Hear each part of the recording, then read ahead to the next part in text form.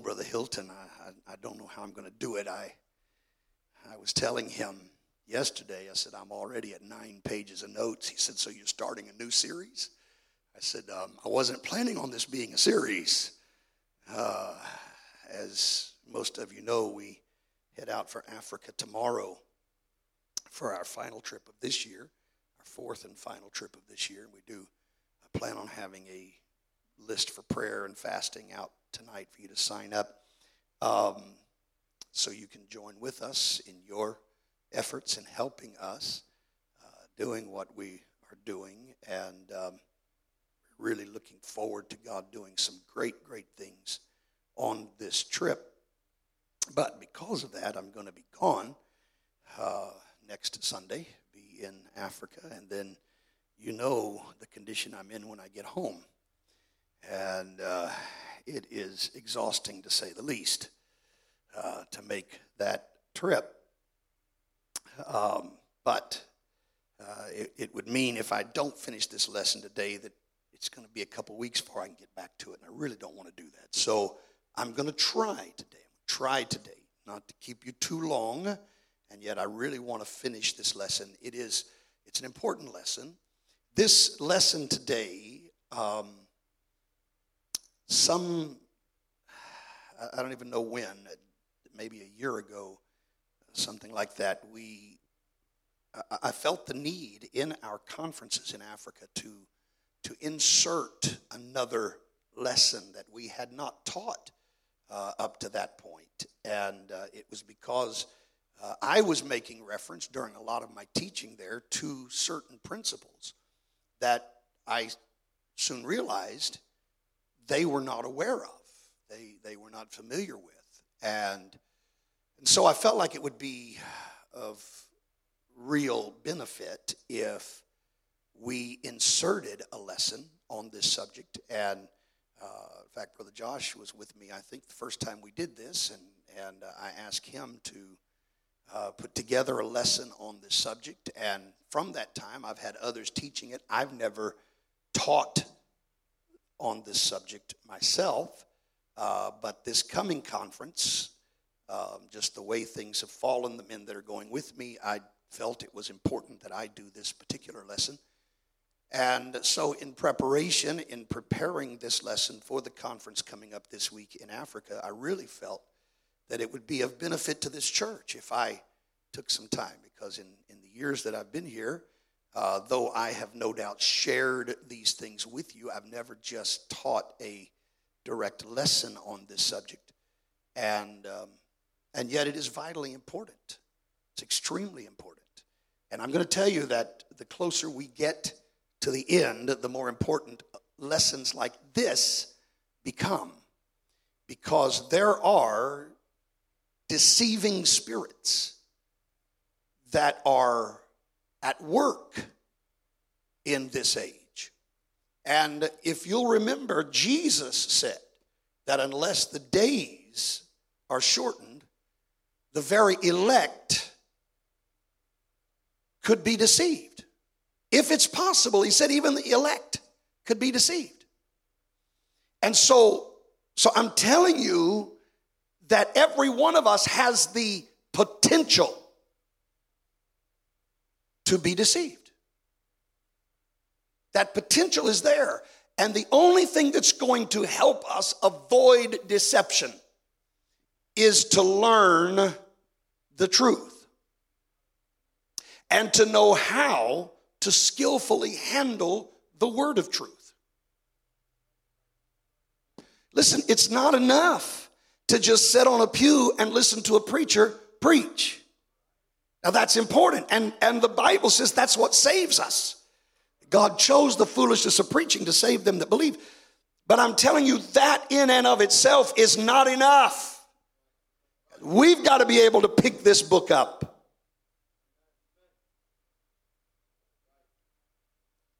and interpret it and rightly divide it and come to the proper conclusions. Because there are so many seducing spirits at work today. and false prophets.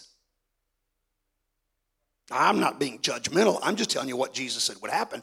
And if we believe the words of Jesus, then there are false prophets out there today. And we got to know how to deal with it. And so I'm going to try to give you some things today, some principles, some things that will help you in your personal development and help to ground you more fully in the truth. Praise God. So let's turn to 2 Timothy chapter 2, and we'll read 2 verses of Scripture as our text today. 2 Timothy chapter 2, familiar, especially the latter verse, is familiar to most of us. But I want to back up and catch the verse before it as well, just to kind of set the stage for where we're going today. 2 Timothy chapter 2 and verses 14 and 15. The Apostle Paul, of course, writing to his son in the gospel, writing to a minister that he has raised up and is preparing, is trying to pour himself into, and is trying to help him in his ministerial work. But I believe that the principle here goes beyond just the ministry, and I think it is something that every one of us need to pay attention to. 2 Timothy chapter 2, verses 14 and 15, of these things put them in remembrance, charging them before the Lord that they strive not about words to no profit. That they strive not about words to no profit. In other words, don't waste your time with things that don't benefit us. It's easy to get sidetracked and get into things that are of no real importance. He said, don't do that. He said, what they do, these words have no profit, but what they do is they subvert the hearers. And so then he says to Timothy in verse 15, study to show thyself approved unto God, a workman that needeth not to be ashamed, rightly dividing the word of truth. Rightly dividing the word of truth. Now, can I just tell you this morning before you're seated, let me just, I've often said words mean things. Words mean things. And when there are things that are written in this book, I don't think anything in the Bible is redundant or unnecessary. I think even in fact, Jesus is the one who said that not even a jot or a tittle. That is the breathing marks, the punctuation marks of what God has said is going to pass away. So even the minute things God cares about that are written in this book.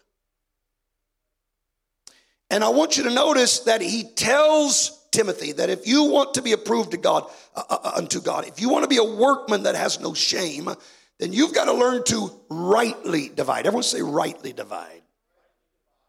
Now, if Paul stressed rightly dividing the word, then it should be obvious to us that it's possible to wrongly divide it. That means we can take this book and divide it in such a way that we come up with wrong answers. So Paul said, Timothy, be careful, study, do some work, son. Apply yourself to this so that when you divide this book, you do it right. And so that's what we're going to talk about for a while today, is rightly dividing the word. Amen. Rightly dividing the word. Amen. Praise God. Would you put your Bibles down, lift your hands, lift your voices. Let's ask the Lord to talk to us today. Can we do that? I believe he could speak to us in the midst of a lesson like this. Let's everybody talk to the Lord right now.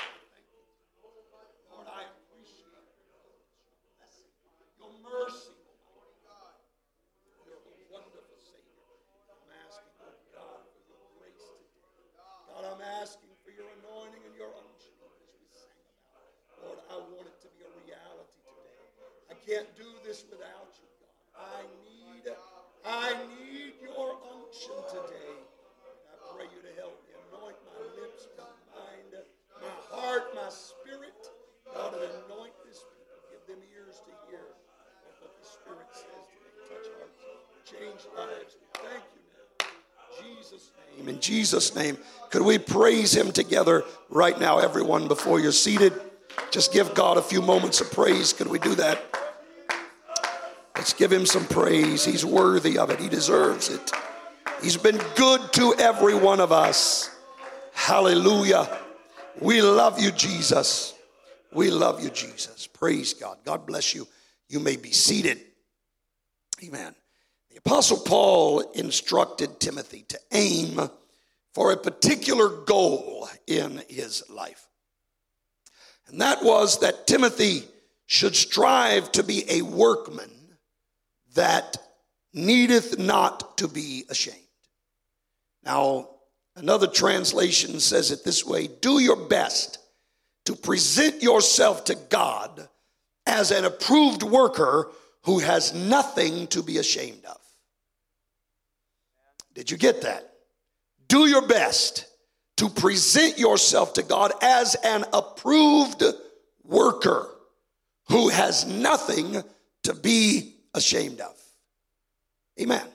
This same translation says that this is accomplished where the King James is rightly dividing the word of truth. This is the International Standard Version. It says handling the word of truth with precision. I like that. Handle it with precision. Don't be sloppy about it. Don't be careless about it. Don't do it haphazardly. Praise God. I can remember years ago working my way through college, working in a machine shop, and some of those machines we actually produced, we manufactured parts for oil wells.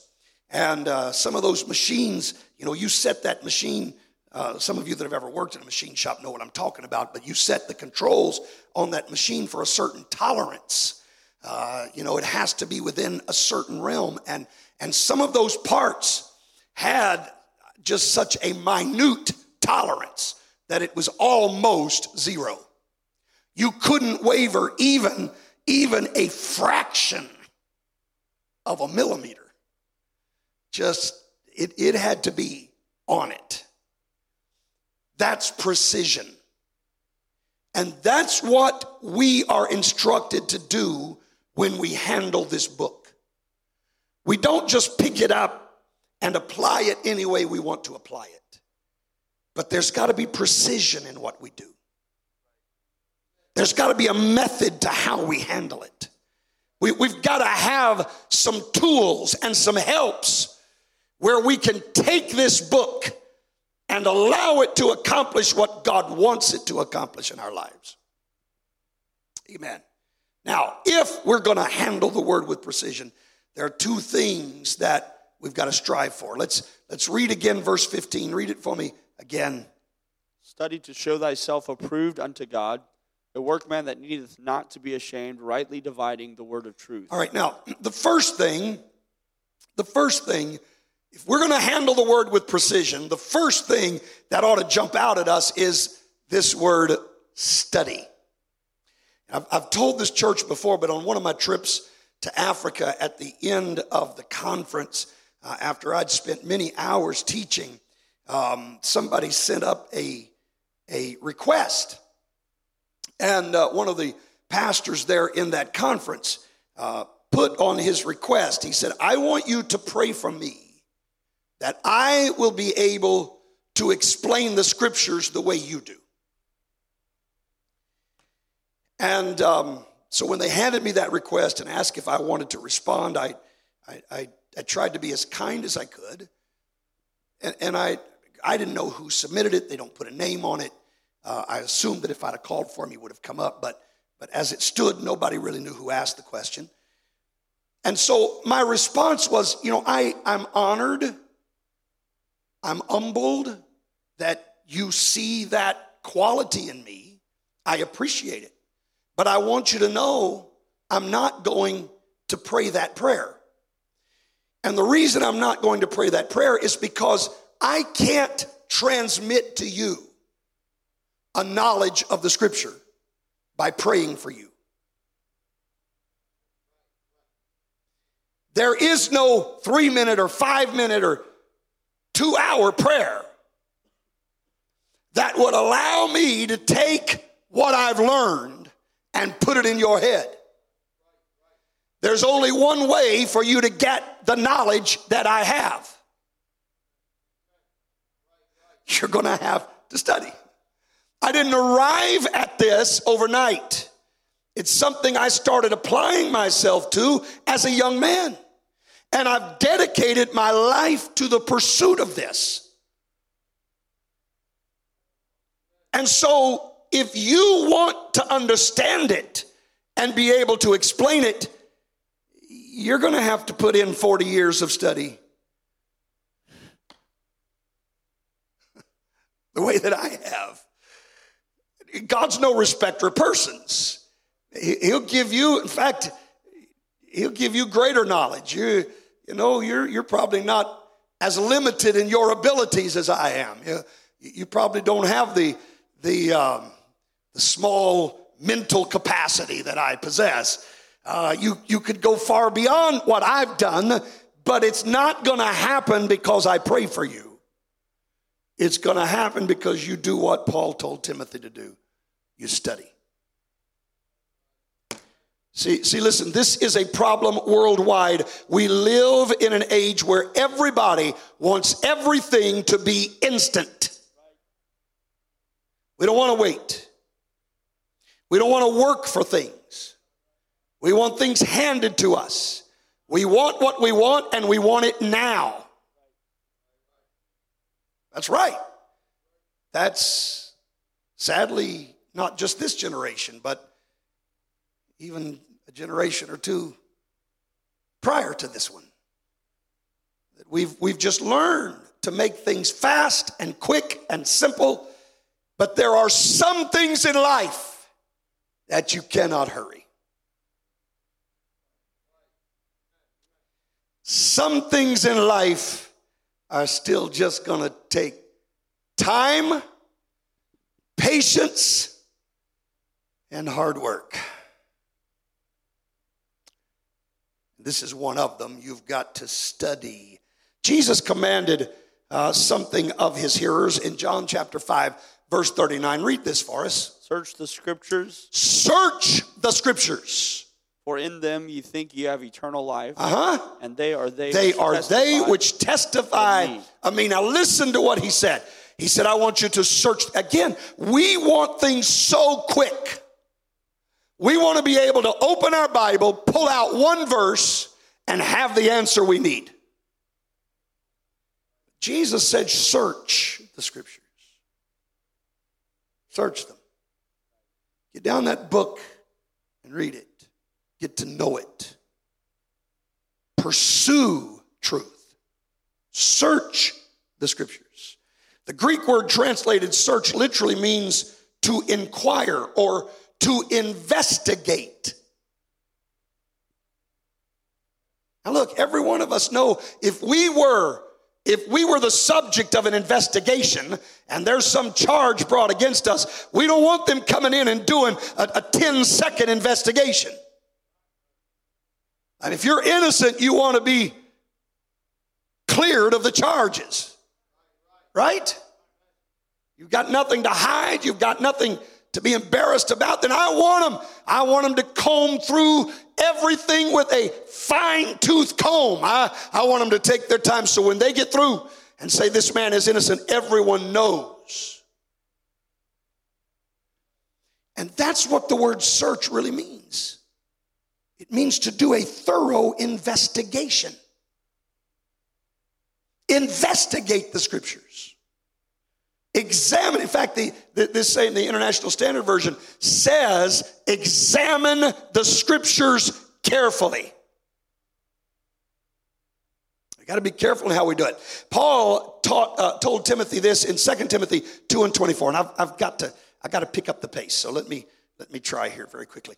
2 Timothy 2:24. And the servant of the Lord must not strive, but be gentle unto all men, apt to teach. And in fact, it's interesting that in both places where the Apostle Paul listed the qualifications for a bishop, or that word really just means overseer. It is another word for a pastor, really.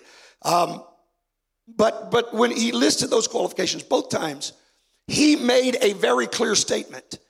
He said that you must be apt to teach. He never said you've got to be a good preacher, even though it's preaching that saves us. But he said, I'll tell you what you do have to do. You've got to be apt to teach. The Amplified Bible translates this phrase as a skilled and suitable teacher. We've all had some teachers, no doubt, that weren't as skilled or as suitable as we would like. I had a teacher in college that, unfortunately, he didn't really want to study, and it was obvious. And so he knew how to come into class and bring up some subject where there was controversy, get the whole class to debating one another, arguing with one another. He would stand back, lean against the wall, and let us just fight it out. And that was our class. And we didn't learn anything except how to argue. And that's not even what the class was. This wasn't debate class. I think it was supposed to be church history.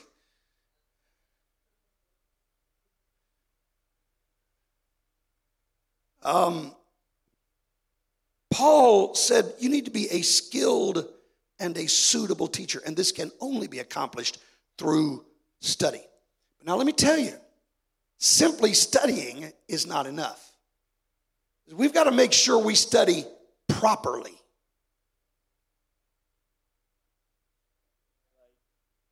There are right ways and wrong ways to study. 2 Timothy 2, let's read our text again, verses 14 and 15.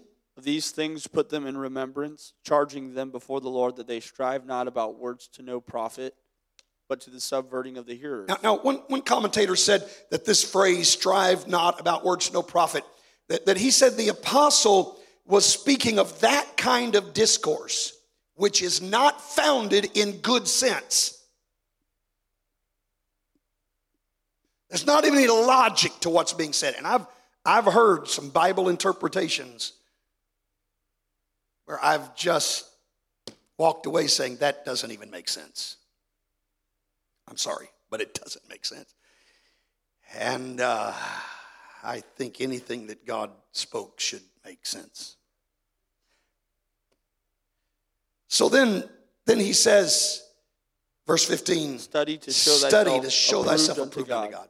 A workman that needeth not to be ashamed, rightly dividing the word of truth. So the first thing that we've got to do if we're going to be workmen that are not ashamed, first of all, we've got to study. But there's a second qualifier here, and that is we must rightly divide the word of truth. So we've got to study properly. We've got to avoid wrongly dividing it, as I said a while ago, and learn how to rightly divide the scripture. Because I'm telling you that the Bible can be twisted to mean just about anything we want it to mean. If we don't have certain rules that govern Bible interpretation, then we can twist the scriptures and come up with any kind of philosophy or teaching. In fact, 2 Peter 3:16, Peter talked about people doing this very thing. As also in all his epistles, speaking in them of these things. He's talking about Paul. In which are some things hard to be understood. He said Paul wrote some things hard to be understood. Which they that are Can I get a witness? Can I get a witness? Paul wrote some things that are hard to be understood. All right, but then what did he say? What did Peter say? Which they that are unlearned and unstable rest as they do also the other scriptures unto their own destruction. This word rest literally means to torture. They torture the scriptures. The extension, the idea, the concept behind the use of this particular word is that they twist it so much that they totally pervert it. You know, it's interesting to me that James talked about looking into the word, that it's like a man beholding his natural face in a glass. He's talking about a mirror. James likens the scripture to a mirror. Now, I'm going to tell you, I look in the mirror a lot of times and I don't like what I see. But it's not the mirror's fault. Like it or not, the mirror's telling me the truth.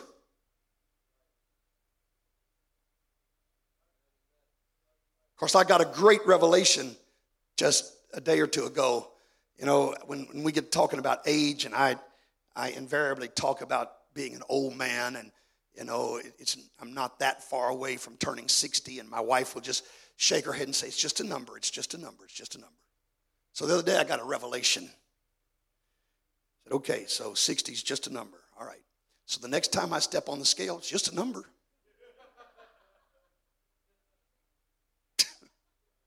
Just a number. She didn't like that too well, but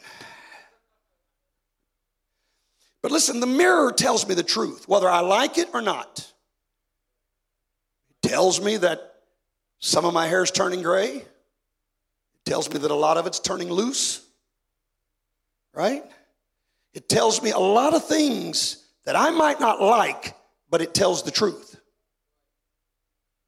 Unless somebody does something to that mirror. You ever been in a fun house where a little short, stubby guy like me can walk up to a mirror and all of a sudden I'm a string bean. You know, I'm 8 feet tall and only 3 inches in circumference. And I'm looking in a mirror and that's what it shows me to be. And then you take somebody else that's you know 6'4" and they walk in and all of a sudden they're short and wide and they're looking at a mirror. But do you know how those mirrors are made to show that? They've got to be twisted. The mirror has to be distorted to give a distorted image. So you can say, I'm looking in the mirror and look at me, I'm tall and skinny. Yeah, but that mirror's been distorted. And that's what Peter said people do, not just to Paul's writings, but he said they do it to the other scriptures too, but they do it to their own destruction. They look into that mirror and find what they want to see. If they don't like what they see, they learn how to twist it to give them the image they desire. Hallelujah. Listen, I don't have time to go into this. I've expressed this before, but it is possible for us to torture the scriptures, to pervert the scriptures, if we don't follow proper methods of Bible interpretation. The example I like to use is you can take Matthew 27:5. We're not going to read these verses, but you can take Matthew 27:5, which speaks of Judas and says he went out and hanged himself. All right, everybody believes that's in the Bible. It's there. Matthew 27 and verse 5, Judas went out and hanged himself. Now combine that with Jesus' command in Luke 10:37. Jesus said, go thou and do likewise. And then let's add to that John 13:37, where Jesus said, that thou doest, do quickly. And if we take those 3 verses and we put them together, then the answer is we ought to all rush out of here and commit suicide. But I'm telling you, those verses don't go together. They don't belong together. There's no connection between the 3.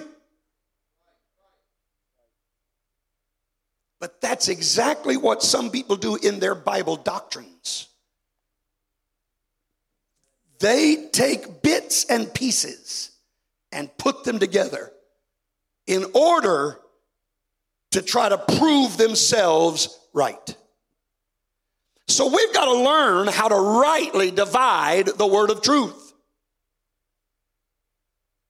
Amen?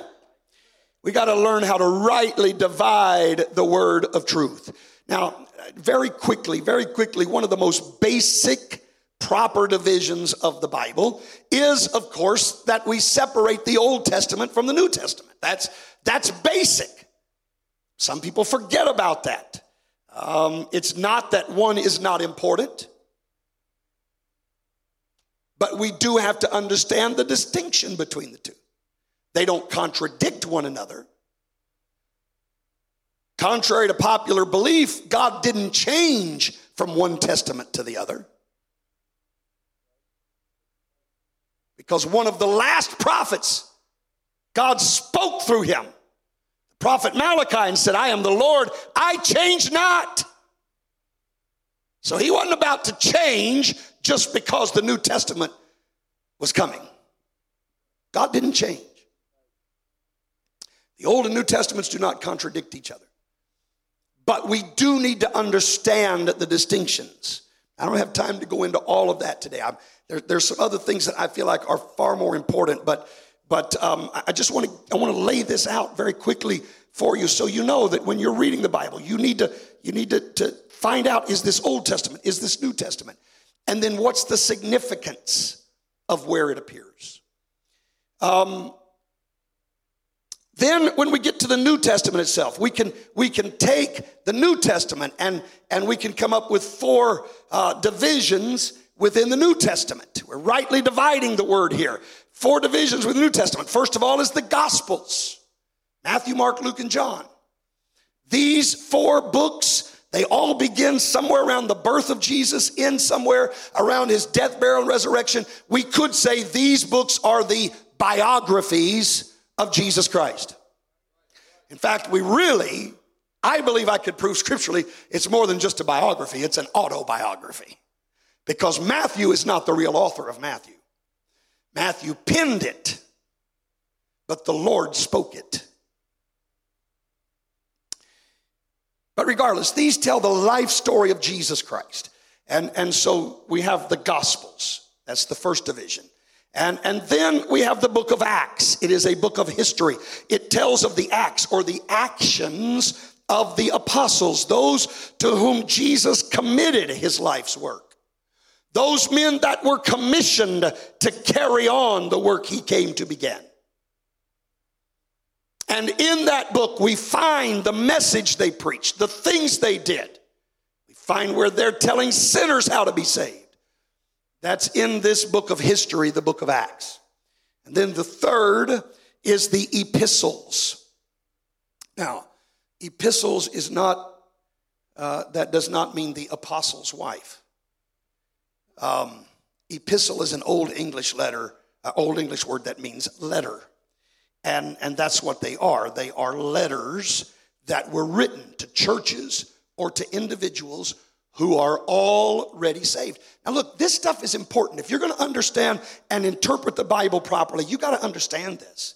You've got to understand that whether it's Romans or it's Corinthians or it's Jude, these letters are written to people that are already saved.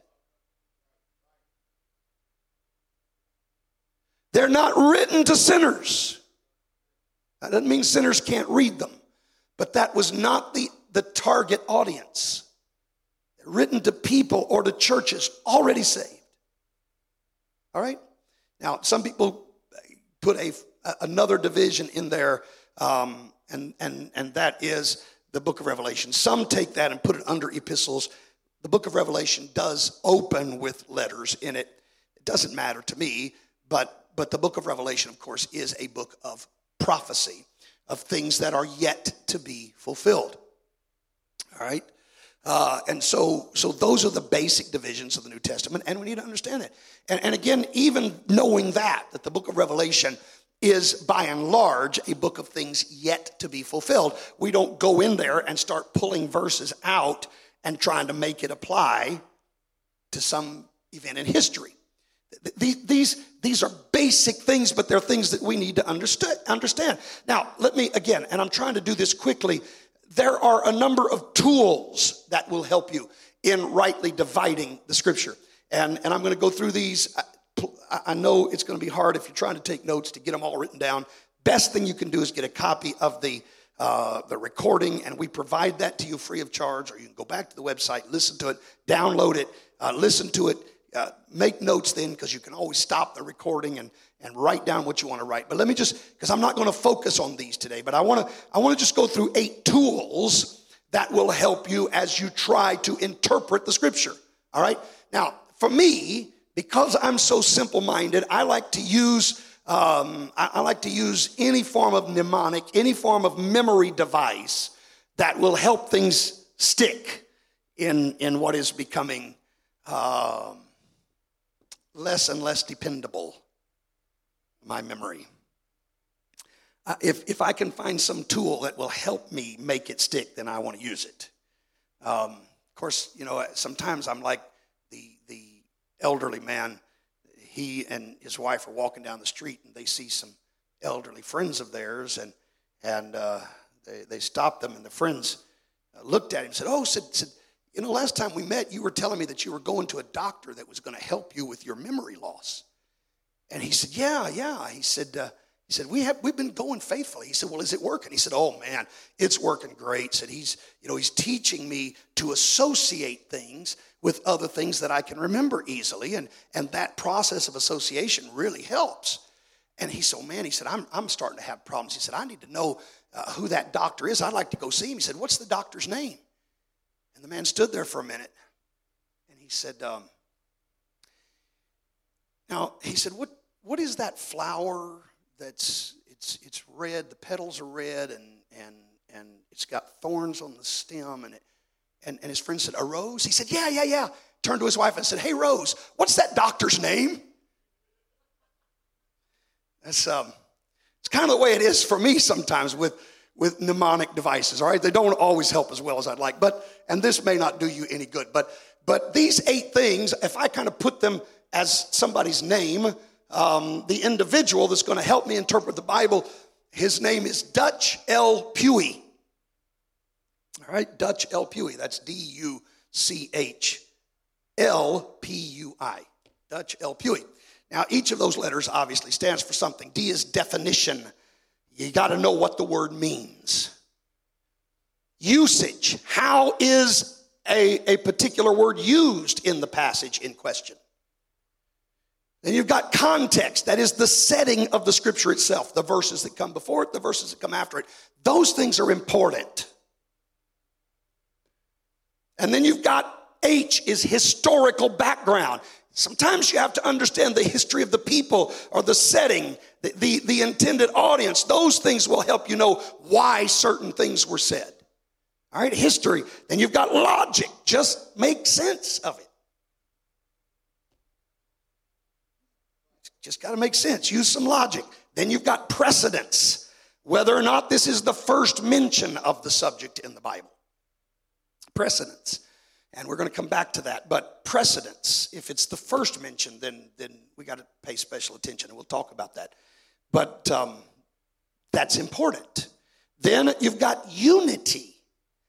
That is, how does it fit into the overall picture of the Bible? You take a verse and you think you know what it means, but it is just contrary to everything else the Bible teaches, then that verse is not wrong, but your interpretation of the verse is wrong. Because there is a unity to the Scripture. From Genesis through Revelation, there's a unity. There is a constant, singular focus. Are you with me? And so as we interpret Scripture, we've got to look to the unity of that interpretation. And then the last one is inference. What is being implied by the verse? What can you infer from this verse? Is there some implication that is being made? All right, now again, those things, I'm not going to focus on them today. I don't have time to. But those are just some tools that will really help you as you try to translate or interpret, not translate, but interpret the Scripture. But I want to focus, rather than focusing on these 8 tools, I want to focus on 4 basic principles. All right? 4 basic principles of Bible interpretation. And these principles become so vital to us if we're going to rightly divide the Scripture. Let me give them to you very quickly, and then I'm going to take the rest of the time to deal with what they mean. So just very quickly, let me list these 4 principles for you. First of all, principle number 1, the Scripture is of no private interpretation. It's of no private interpretation. Again, I'll explain what these mean in a moment. Number 2, always let Scripture interpret Scripture. Always let Scripture interpret Scripture. Number 3, consider the law of first mention. Consider the law of first mention. And number 4, always require more than one witness. Always require more than one witness. All right? So those are the 4 principles. Scriptures of no private interpretation. Let Scripture interpret Scripture. Consider the law of first mention. And always require more than one witness. Let's go through these quickly here today. First of all, the first principle, the Scripture is of no private interpretation. This comes from 2 Peter chapter 1, verses 19 through 21. We have also a more sure word of prophecy, whereunto you do well that you take heed. Now, pay attention to what's being said. We have a more sure word, a more definite, an absolute word of prophecy. So you'll do well to take heed to it. As unto a light that shineth in a dark place until the day dawn, and the day star arise in your heart. Knowing this first, no prophecy of the Scripture is of any private interpretation. Why? For the prophecy because the prophecy came not in old time by the will of man, but holy men of God spake as they were moved by the Holy Ghost. And so, listen, in my opinion, this principle may well be the most important of the 4. And that's why I've chosen to put it first in the principles that I'm presenting to you right now. And I'll explain why I think it's most important in just a minute. But I think before we do that, I do need to address something, because this particular passage, 2 Peter chapter 1, went through a long period of time where supposed scholars were twisting the meaning of this verse. When Peter said it's of no private interpretation, then there were those theologians and scholars and, quite honestly, church leaders, preachers, priests, who were getting up and telling their people that what Peter meant by this was, you're not smart enough to interpret the Bible. So you have no right to come up with an interpretation. You leave that to those that are trained. You don't know the original languages. You don't know the manners and customs of ancient times. You don't have the wisdom or the knowledge to understand the Bible, let alone explain it. So you just leave it alone. And I'm telling you, this is when we came into the period in history that's called the Dark Ages. And it became dark because those in control of the majority of what was considered Christian churches had ripped the Bible out of the hands of the people. They took it out of the pew and chained it to the pulpit. Now, you know what happened as a result of that? They were able to create all kinds of doctrines that had no basis in Bible. Nobody knew the difference. I'm going to tell you, when you go to a church where they don't want you reading the Bible, that ought to be a huge red flag. You ought to get out of there as fast as you can get, because there's a reason why they don't want you reading that Bible. Hallelujah. I'm telling you, look, that's where doctrines like purgatory, people don't necessarily go to heaven or hell. There's a holding place. And if you pay us enough money, we can pray them out of that holding place. That's nowhere in the Bible. The worship of Mary. I could go through a long list of doctrines that were devised during the Dark Ages. That anybody that knows anything about the Scripture, in fact, that's how the Reformation started. You know that. Martin Luther was studying to be a priest. And so for the first time, he gets his hands on a Bible. And when he starts reading the Bible, he says, wait a minute. Where are you guys coming up with all this stuff? And that's when he took his 95 theses, his 95 points. He said, here's almost 100 places where you're in direct violation of the Scripture. That's how it all started. And they used this verse to back it up. Now, I'm telling you, that's a twisted meaning of the verse. That's not at all what Peter was saying when he said the Scriptures of no private interpretation. Let me read to you from the Amplified Bible. I'm going to read this same passage to you from the Amplified. It says this, yet first you must understand this, that no prophecy of Scripture is a matter of any personal or private or special interpretation. For no prophecy ever originated because some man willed it to do so. It never came by human impulse, but men spoke from God who were borne along, moved and impelled by the Holy Spirit. Did you get that? Peter said there is no verse that is subject to your own little ideas. He's not saying you can't interpret it, but he's saying you can't put your flavor on it. Nobody has the right to do that. The New American Standard Bible says this. Now listen, but know this first of all, that no prophecy of Scripture is a matter of one's own interpretation. For no prophecy was ever made an act of human will, but men moved by the Holy Spirit spoke from God. So Peter was not trying to say, you've got no right to try to interpret the Scripture. What he was saying was, don't put your own interpretation on it. The Scripture is not subjective. Please get this. It's not subjective. I've had people tell me, well, preacher, that's the way you interpret it, but I interpret it a different way. No. Listen to me. We might both be wrong, but we can't both be right. If we're interpreting this passage differently, somebody's wrong.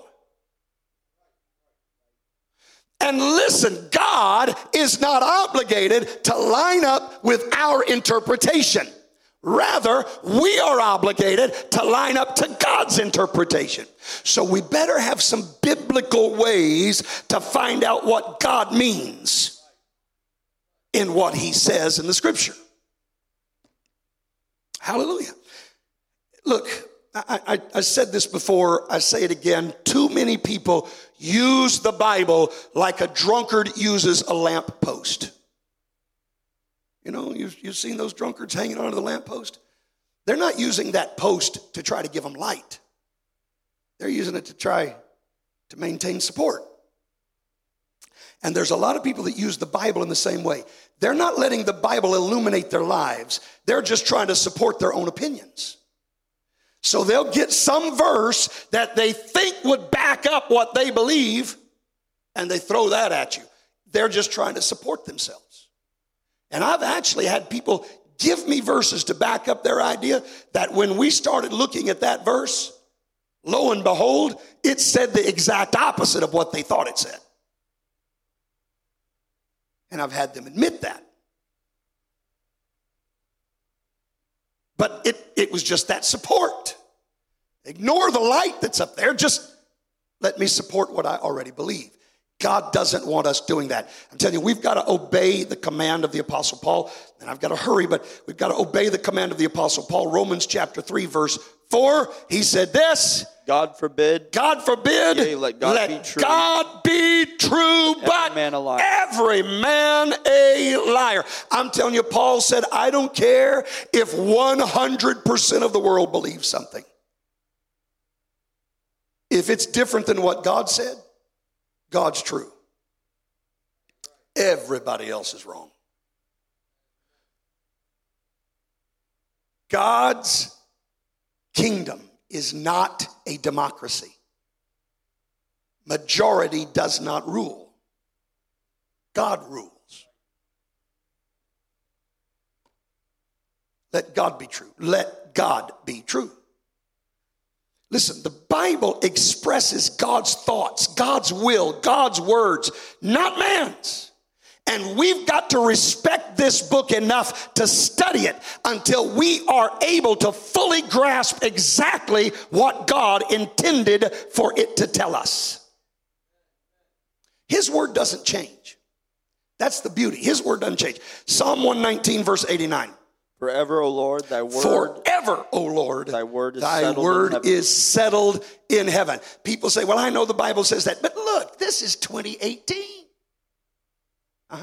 But do you understand? The Bible says forever. That goes a little ways past 2018. Forever his word is settled. And whatever it says in that book, I don't care what the year on the calendar says. That book still remains true. It does not become outdated. Now, somebody might consider it old-fashioned, but it's not outdated. Hallelujah. It's forever settled. The meaning of this book will never change. And listen, the reason why I said a while ago that I think this is the most important principle of interpretation is because it establishes the fact that there's only one proper interpretation. If the Bible is fluid and we can just put anything we want in there, let me say it this way. If the Bible can mean anything, then the Bible means nothing.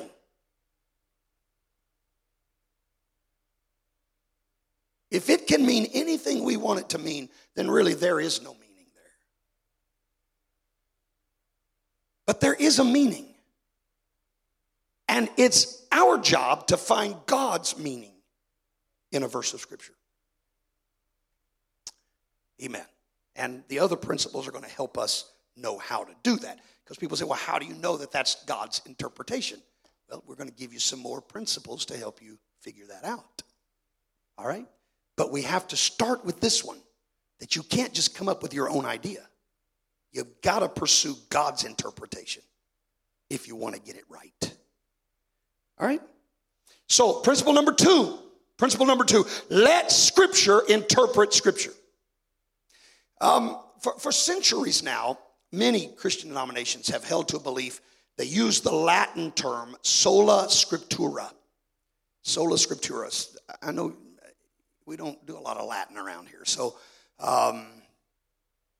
you may have never heard that, but it really means by Scripture alone, or only Scripture. It is a very important principle.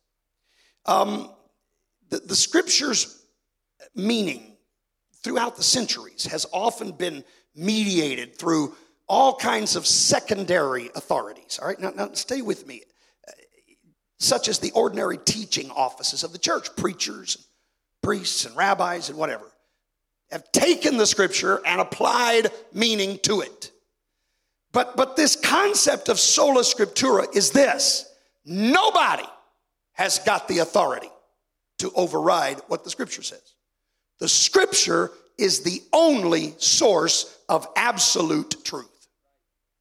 Now, I've got commentaries in my study. I've got them on my computer. I've got them on my cell phone. And you've already heard me refer to some. I do use some. But I'm going to tell you, in no case do I consider a commentary the final authority on any verse of Scripture. In fact, I'm going to tell you how I normally use commentaries. I usually use them for one of two reasons: either to look up word meanings or to find out some history about what's going on. When it comes to trying to interpret the verse, I've seen some wild interpretations. I don't trust them to interpret the Scripture. I have a different source that I use when I'm trying to interpret Scripture. And you know what that source is? The Scripture. It's the Bible. Let the Bible. I am here to tell you that any verse of Scripture that you don't understand, if you'll do what Jesus said and search the Scriptures, somewhere in this book is another verse that explains the one you don't understand. In fact, most of the time, it'll use some of the exact same wording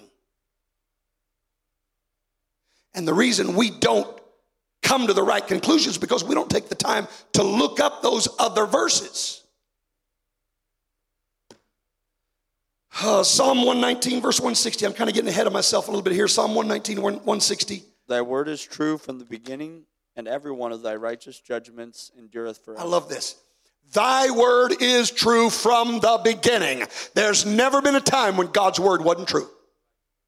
Every one of his righteous judgments endure forever. So this is what I love about this verse. The psalmist said, in the beginning, it was true.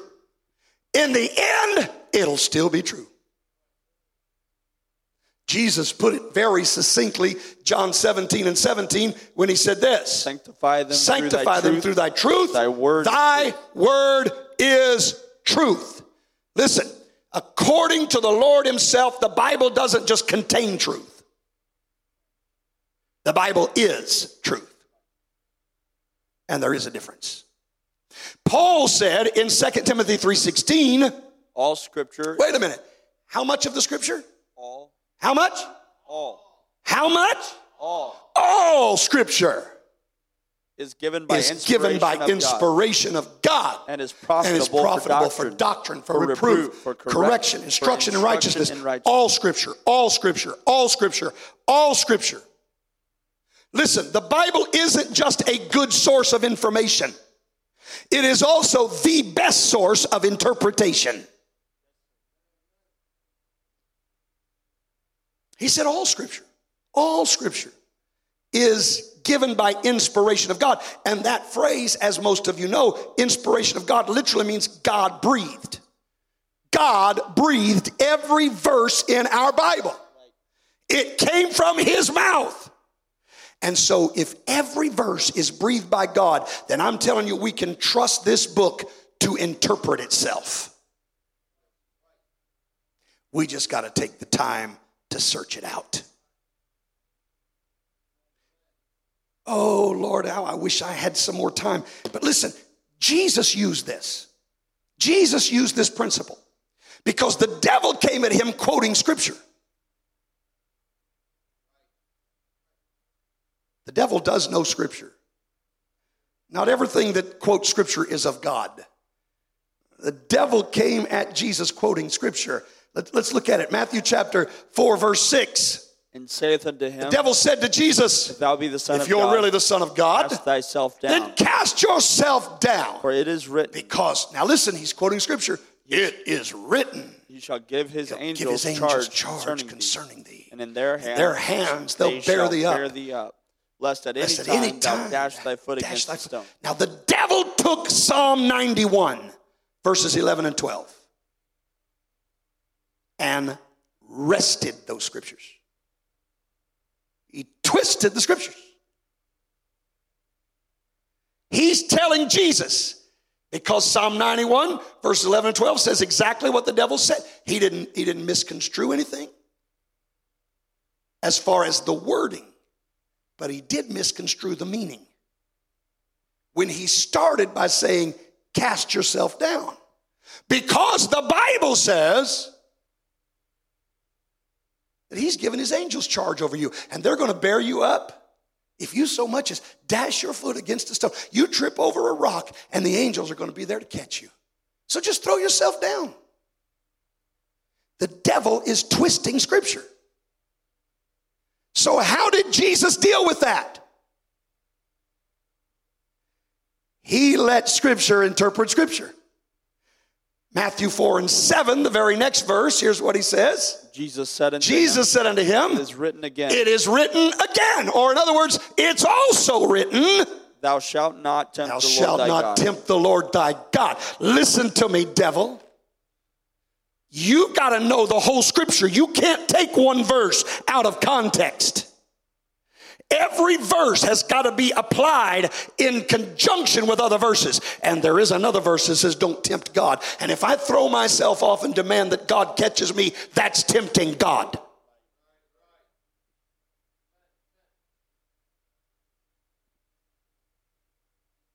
Psalm 91 was talking about an accident, not an act of self-will. And how did Jesus establish that? He did it by letting Scripture interpret Scripture. Well, praise God. Amen. The same thing is true, and I wish I had time. I don't. But the same thing is true. Jesus was confronted by a question about divorce, and you can read about it in Matthew 19. They come to him, and I guess I do need to at least read it because I got to refer back to it in just a minute. So very quickly, Matthew 19, verses 3 through 6. The Pharisees also came unto him, tempting him, and saying unto him, Is it lawful for a man to put away his wife for every cause? And he answered and said unto them, Have you not read? So first of all, they ask a question. And Jesus answers them with Scripture. Right? Have you not read? He's answering with Scripture. All right? That he which made them at the beginning. Made them male and female. I said the other day, I say again, there was no other. It wasn't male, female, other. It's male, female. End of discussion. He said, for this cause shall a man leave father and mother, and shall cleave to his wife, and they twain shall be one flesh. Wherefore they are no more twain, but one flesh. What therefore God hath joined together, let not man put asunder. All right, so now, how did these Pharisees then respond? They responded with Scripture. You may not realize, this is a Bible debate going on here. Verse 7. They say unto him, Why did Moses then command to give a writing of divorcement and to put her away? When Moses wrote this, you can read it in Deuteronomy 24, verse 1. We won't take the time to read it. But Moses clearly, in his writing, gave this opportunity. And so they listened to what Jesus said. Jesus was quoting Scripture. They throw a Scripture at him. Now Jesus has to answer this. How are we going to determine which is right? How are we going to do it? With more Scripture. All right? Let's read what he says. Jesus says in Matthew 19, verse 8. He saith unto them, Moses, because of the hardness of your hearts, suffered you to put away your wives. But from the beginning, it was not so. He goes back to Genesis chapter 1 and says, this was the intention of God, and it's clear.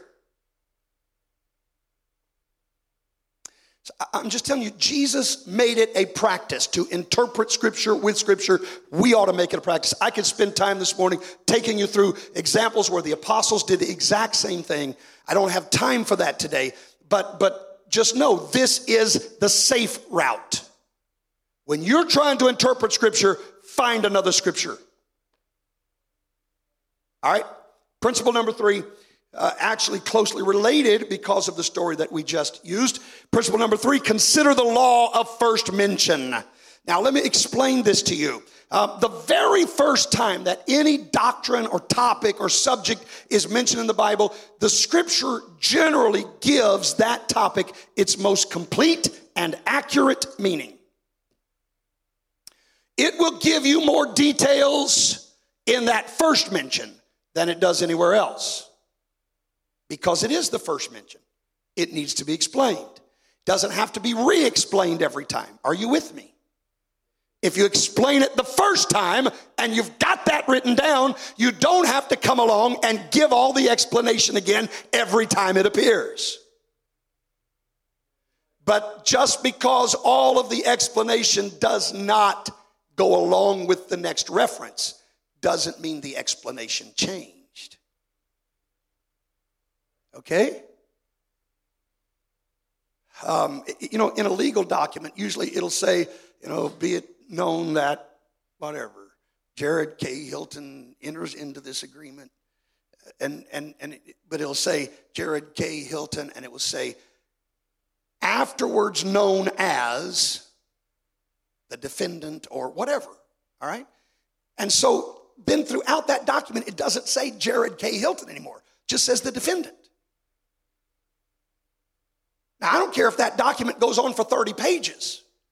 anytime the word defendant appears, you understand because of the first mention, it's explained. So you don't get 20 pages in and say, no, he's talking about Jerome Johnson. No, it's clear by the first mention who's being talked about here. All right, and that's what the example that I use is Genesis. In Genesis chapter 1, we read about the creation. It's where it's taking place. Here we find on the first day, God separated darkness from light. Second day, he divided the waters above from the waters below. The third day, he separated the land from the sea. On the fourth day, he created the sun, the moon, the stars. Fifth day, he created sea life and birds. Sixth day, he created land animals and man. And the seventh day, he rested. Now, all that's clearly spelled out in Genesis chapter 1. Every detail about creation is told to us in Genesis 1. The first mention gives us all the details. All right? But later on, we get to Exodus chapter 20, verse 11, and it says this. For in 6 days the Lord made heaven and earth, the sea and all that in them is, and rested the seventh day. Wherefore the Lord blessed the Sabbath day and hallowed it. Now, I don't know if you noticed, but he doesn't say God separated light from darkness on the first day, waters from waters on the second day. He just says God did it in 6 days. So did it change from Genesis to Exodus? The fact that he doesn't list those details in Exodus, does that mean that we don't have to believe what was said in Genesis? Well, he didn't say it here. No. Once it's stated, it's truth. And it's forever settled. And it doesn't change whether or not those details are listed later. All right? And then, in fact, we get to Hebrews chapter 11, verse 3. Through faith, we understand that the worlds are framed by the word of God, so that things which are seen were not made of things which do appear. So Genesis, all the details. Exodus, 6 days. Rest on the seventh. Not nearly as many details. We get to Hebrews. Worlds were framed by the word of God. Doesn't he mention how many days it took? So did it change? Is this different now because he doesn't say here? Well, he didn't say here it was 6 days of creation and a day of rest. So evidently that's not the case. No, it doesn't change. It's established in the first mention, and then you carry it on to every mention thereafter, whether or not the details are present. Okay? Do you remember how Jesus addressed the subject of divorce we just talked about? Remember what he did? In the beginning, it was not so. Have you not read how that God created them in the beginning? Male and female. What was Jesus doing? He was going back to the law first. You want to understand this whole subject of divorce? Go back to the law first mention. Right? That's what he's doing. He's going back and showing them exactly what was said in the first mention so you can understand better the mentions after that. Because they're not going to contradict each other. All right? The lack of details in a later passage does not negate what the first mention says. Rather, it is simply understood. You'll base your understanding on these later verses, on the details given in the first mention. This not only serves as a key to understanding whatever the topic is, but it provides a foundation for a fuller development in later parts of the Bible. That's the way it works. So if we really want to understand the meaning of a verse, always try to find the first time the subject is addressed. And you're going to learn a whole lot just by doing that. All right, principle number 4. I've got just a few minutes left. Principle number 4.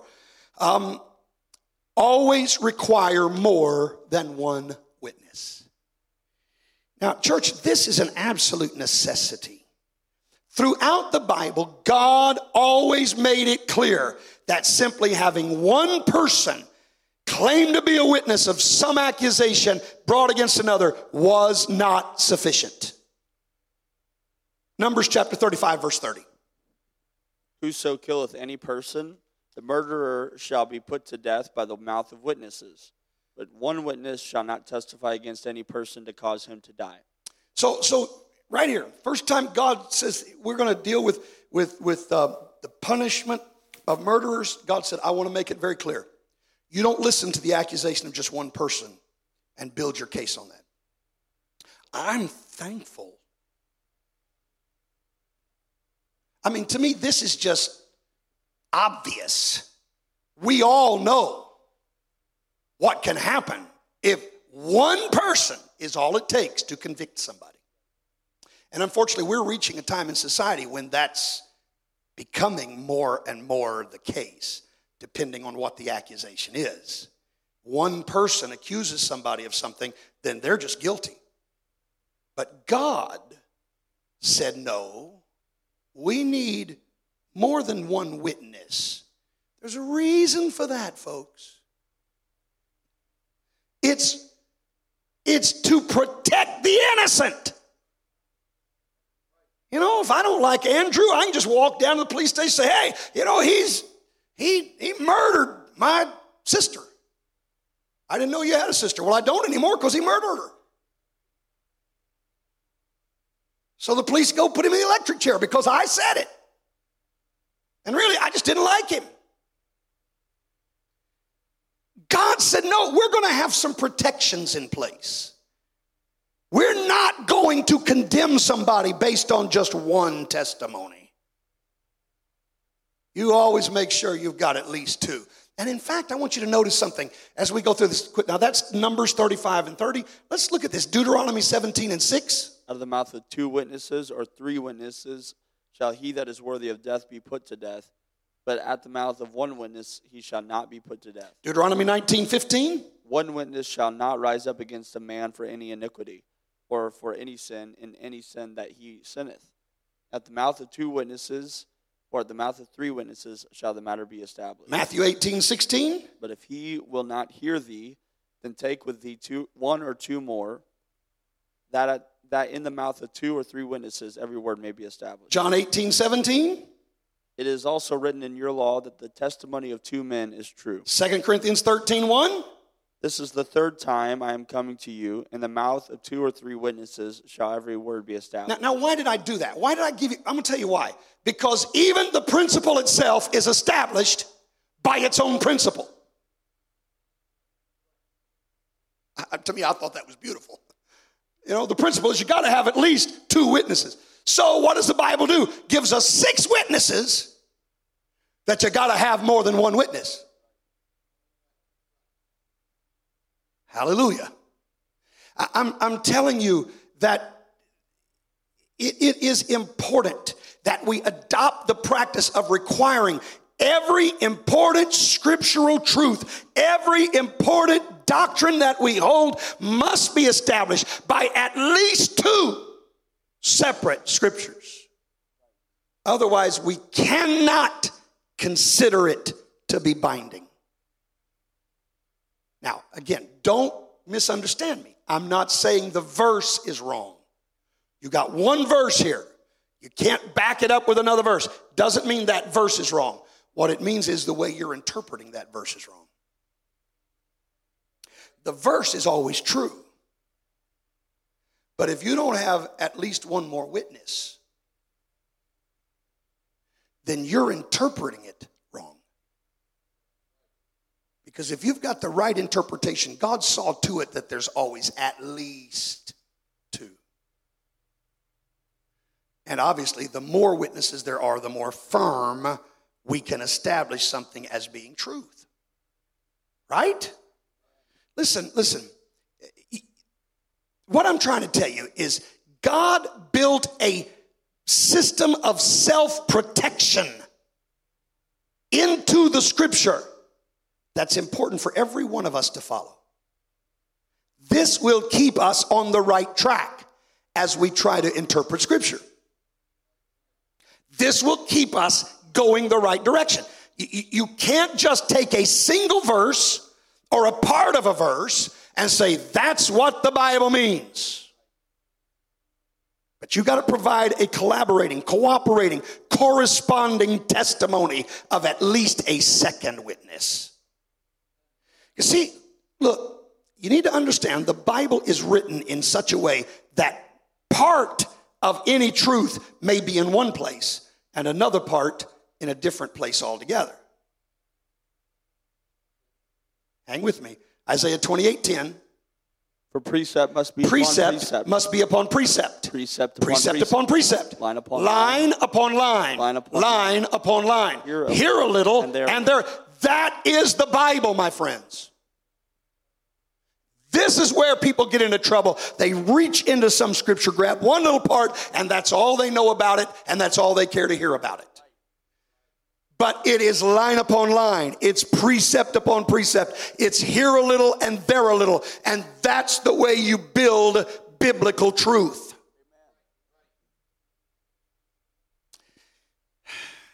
If you want to get the whole truth, you've got to put all the parts together.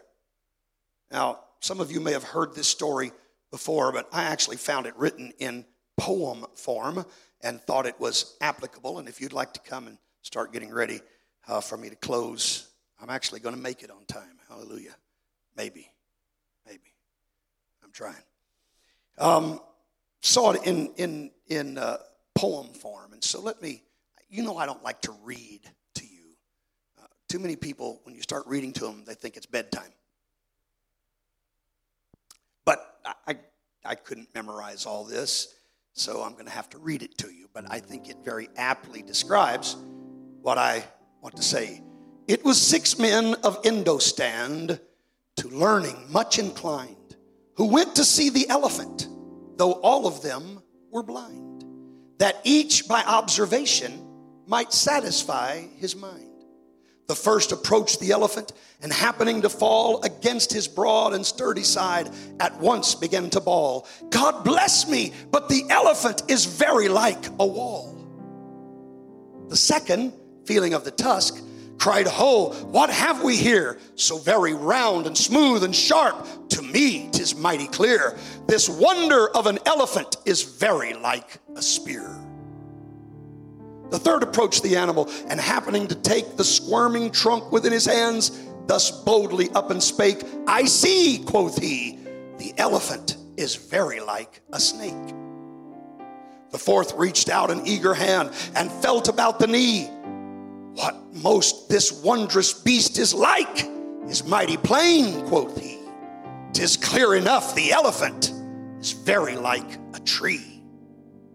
The fifth, who chanced to touch the ear, said, "Even the blindest man can tell what this resembles most. Deny the fact who can. This marvel of an elephant is very like a fan." The sixth no sooner had begun about the beast to grope, than seizing on the swinging tail that fell within his scope, "I see," quoth he, "the elephant is very like a rope." And so these men of Indostan disputed loud and long, each in his own opinion exceeding stiff and strong. Though each was partly in the right, all were in the wrong.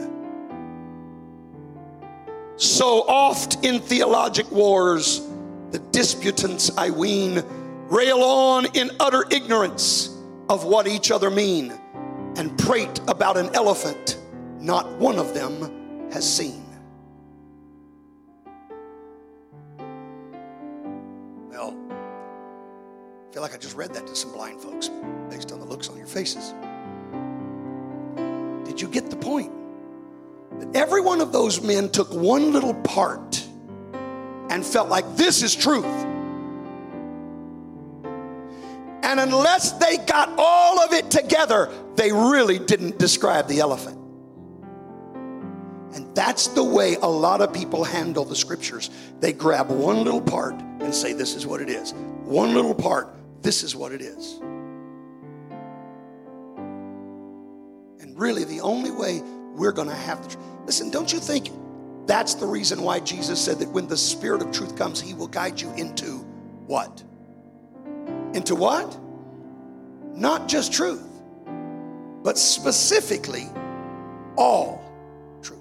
He's not just going to let you feel the ear or just the trunk or just the tusk. But the Spirit comes to show you the entire beast, to give you the full picture of what it really is. That's the way our study of Scripture really needs to be. We need to always remember that the Scripture is of no private interpretation. We must always let Scripture interpret Scripture. We need to consider the law of first mention. And we must consistently require more than one witness. And if we do, we can fulfill 2 Timothy 2:15. Study to show thyself approved unto God, a workman that needeth not to be ashamed, rightly dividing the word of truth. That's what I want to do. How about you? That's what I want to do. I want to rightly divide the word of truth. Let's stand this morning.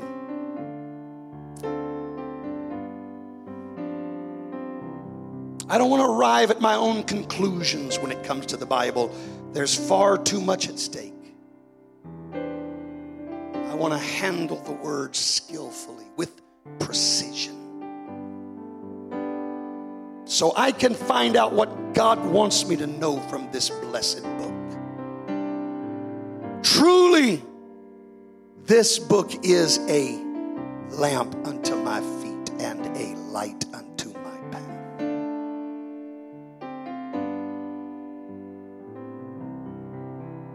I want to know this book. Let's gather around this morning. Let's spend a few moments in prayer as we bring this service to a close today.